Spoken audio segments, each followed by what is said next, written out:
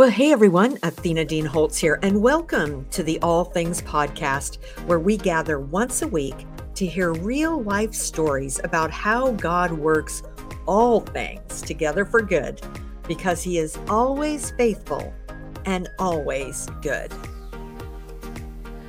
Welcome to today's episode of the All Things Podcast.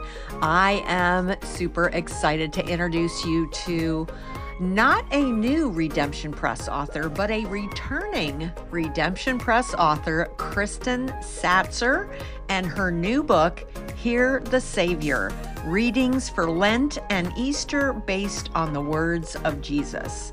And this was just so good, just hearing how she began down this journey. It was just very insightful, and you are going to enjoy this conversation. So let me give her a proper introduction. Kristen Satzer is an author, blogger, and public speaker whose ministry is called Purposeful Encouragement, a ministry that encourages others to live on purpose and for a purpose. Her first book is called Savor the Savior, 25 devotions for Advent and Christmas inspired by the names of Jesus. Kristen writes on the topics of spiritual growth, living with intention and purpose, and her personal joys and struggles, among others, on kristensatzer.com. As an amateur theologian, she is passionate about researching theology and uncovering the layers of the Bible and its history.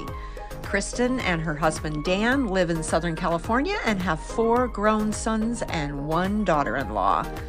So let's roll that conversation.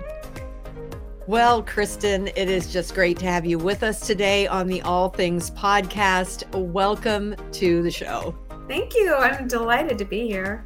Yes. Well, before we jump into your new book, the new devotional, which I'm super excited about, I would just love for our listeners to hear just a little backstory of a Romans 8:28 story in your life that just showed you how much God loves to take hard things and turn them good.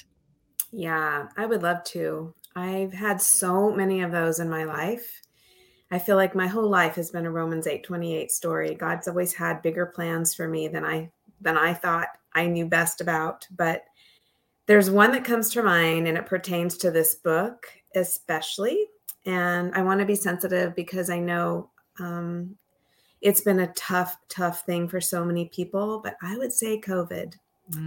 And I began writing this book pre-pandemic, and I began just dabbling in it, and my life was just a whirlwind, and I was struggling to give this project the time I wanted to and needed to.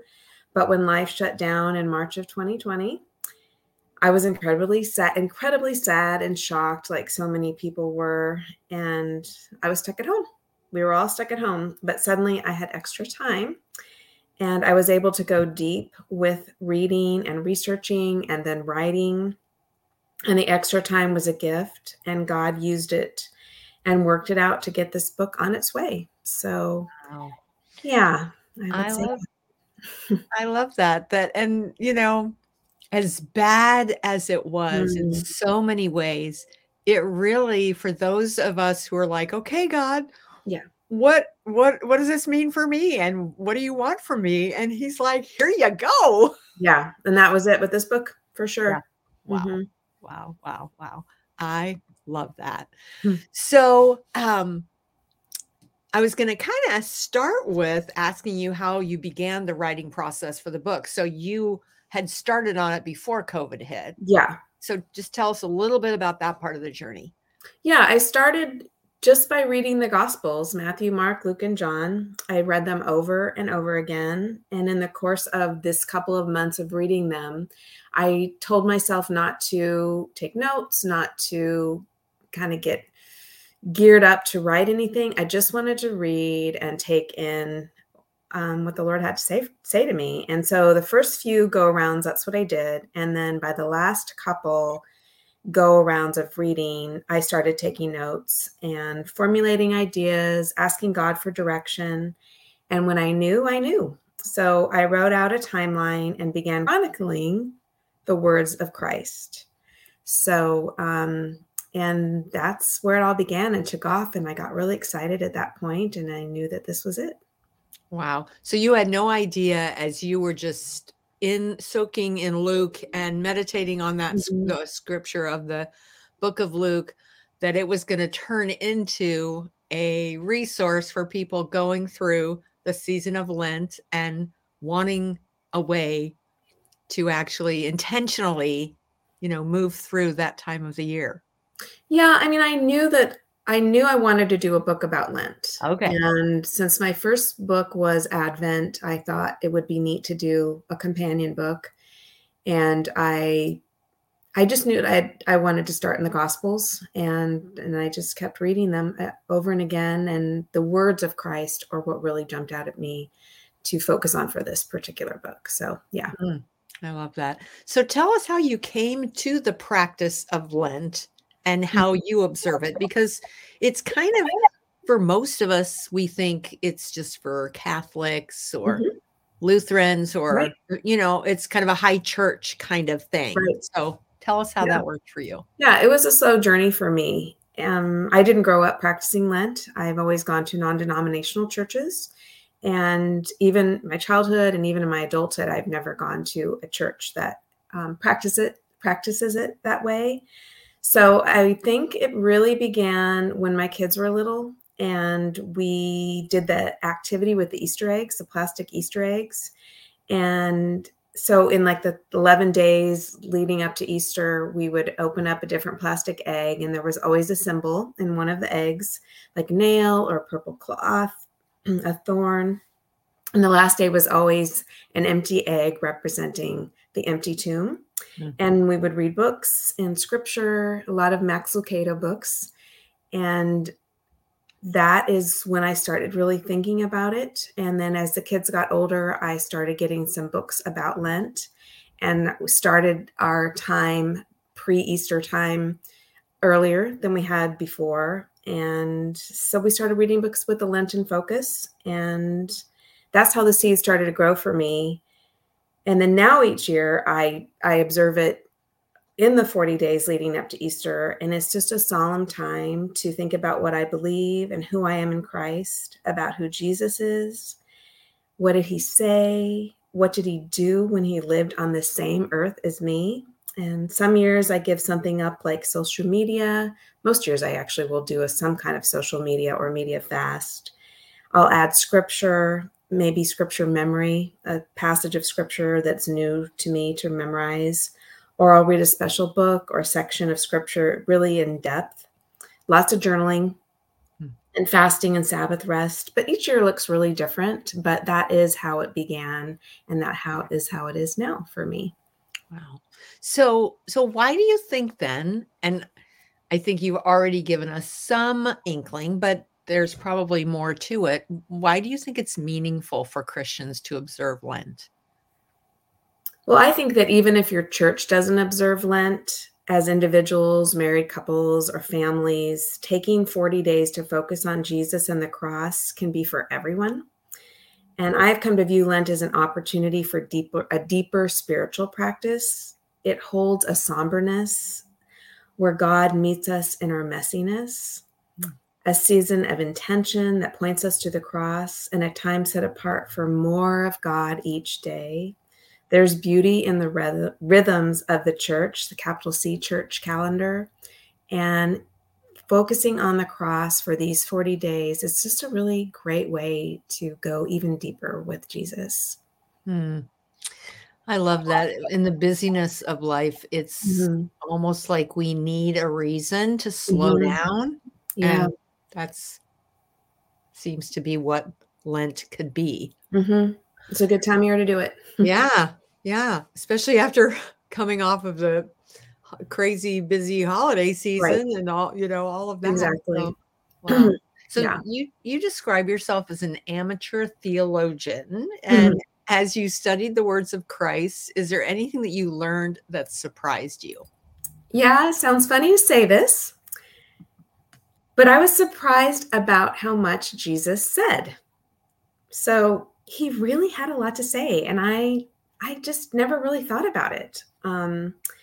It gave me writing this book and researching gave me a new perspective on this. And I've always had a Bible with red letters, and I could see that, yes, he did say a lot.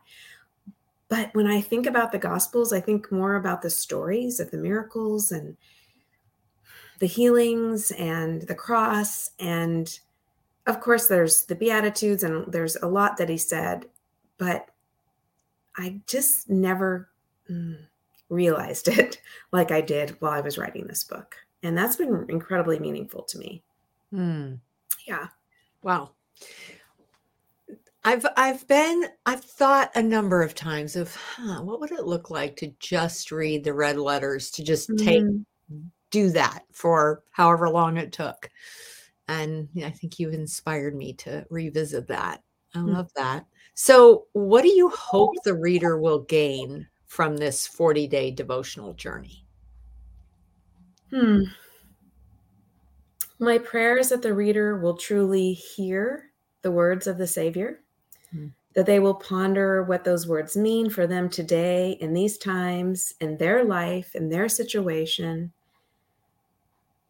My prayer is that they will grow in love and intimacy and knowledge with Jesus, and that their relationship with him will grow deeper than it ever has been before, and that their appreciation for what he did on the cross will change them and mark them.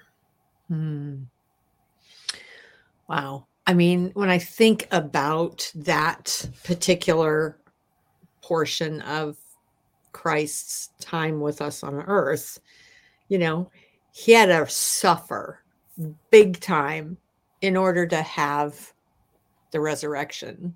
Yeah. And I just think about our world and kids growing up and thinking, I just want my resurrection without the crucifixion. I mean, I'm sure that's not what they're thinking, but it's kind of what this world wants you to think is reality. Right. Yeah. Without the pain. Right. And to take intentional time to just really sense and see that that's what he did for us. But it's,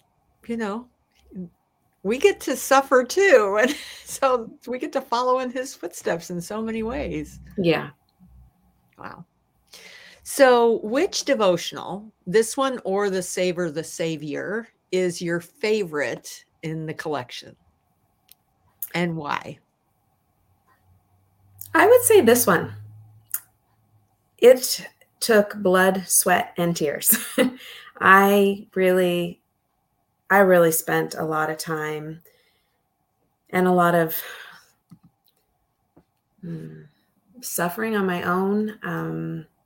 I walked through a lot of illness during the writing of this, and I felt like God gave me the strength to continue and to press on.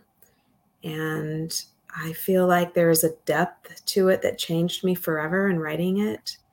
And just spending those couple years hearing the words of the Savior and reading and researching, I would have to say this one today. This would be my choice today.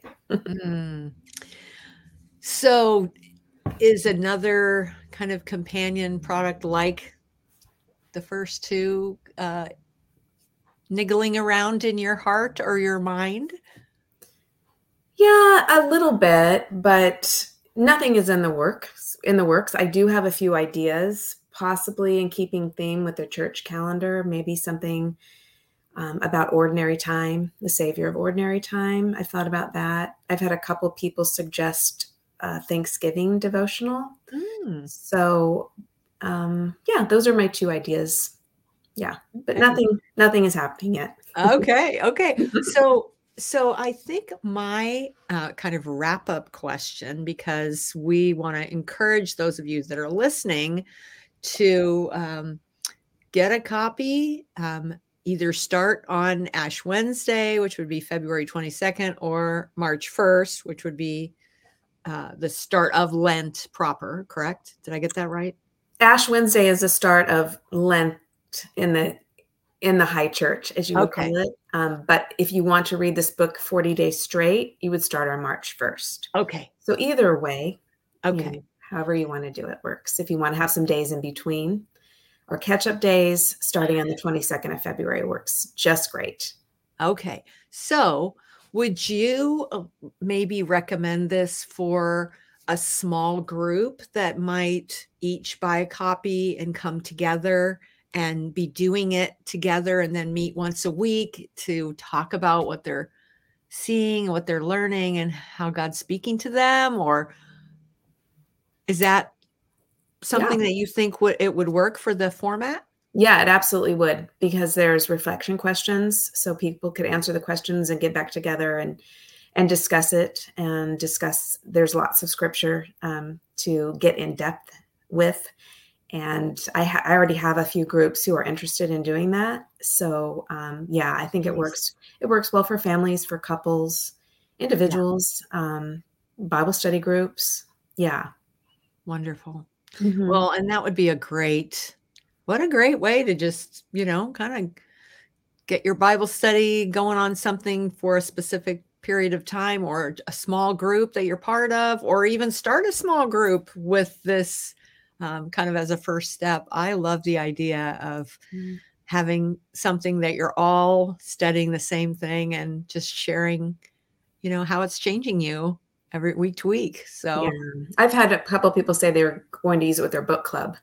Ooh, so yeah, nice. That would be so. We are just right on time for those of you that are listening to be able to go get it on Amazon or wherever your favorite place is to buy books and have it ready to go. And then, consider doing a group thing, and whether you all buy the ebook or you all, get print copies, I can't encourage you enough to consider taking the step on this Lent journey with Kristen. And boy, Kristen, do you have any words you'd like to close us out with today?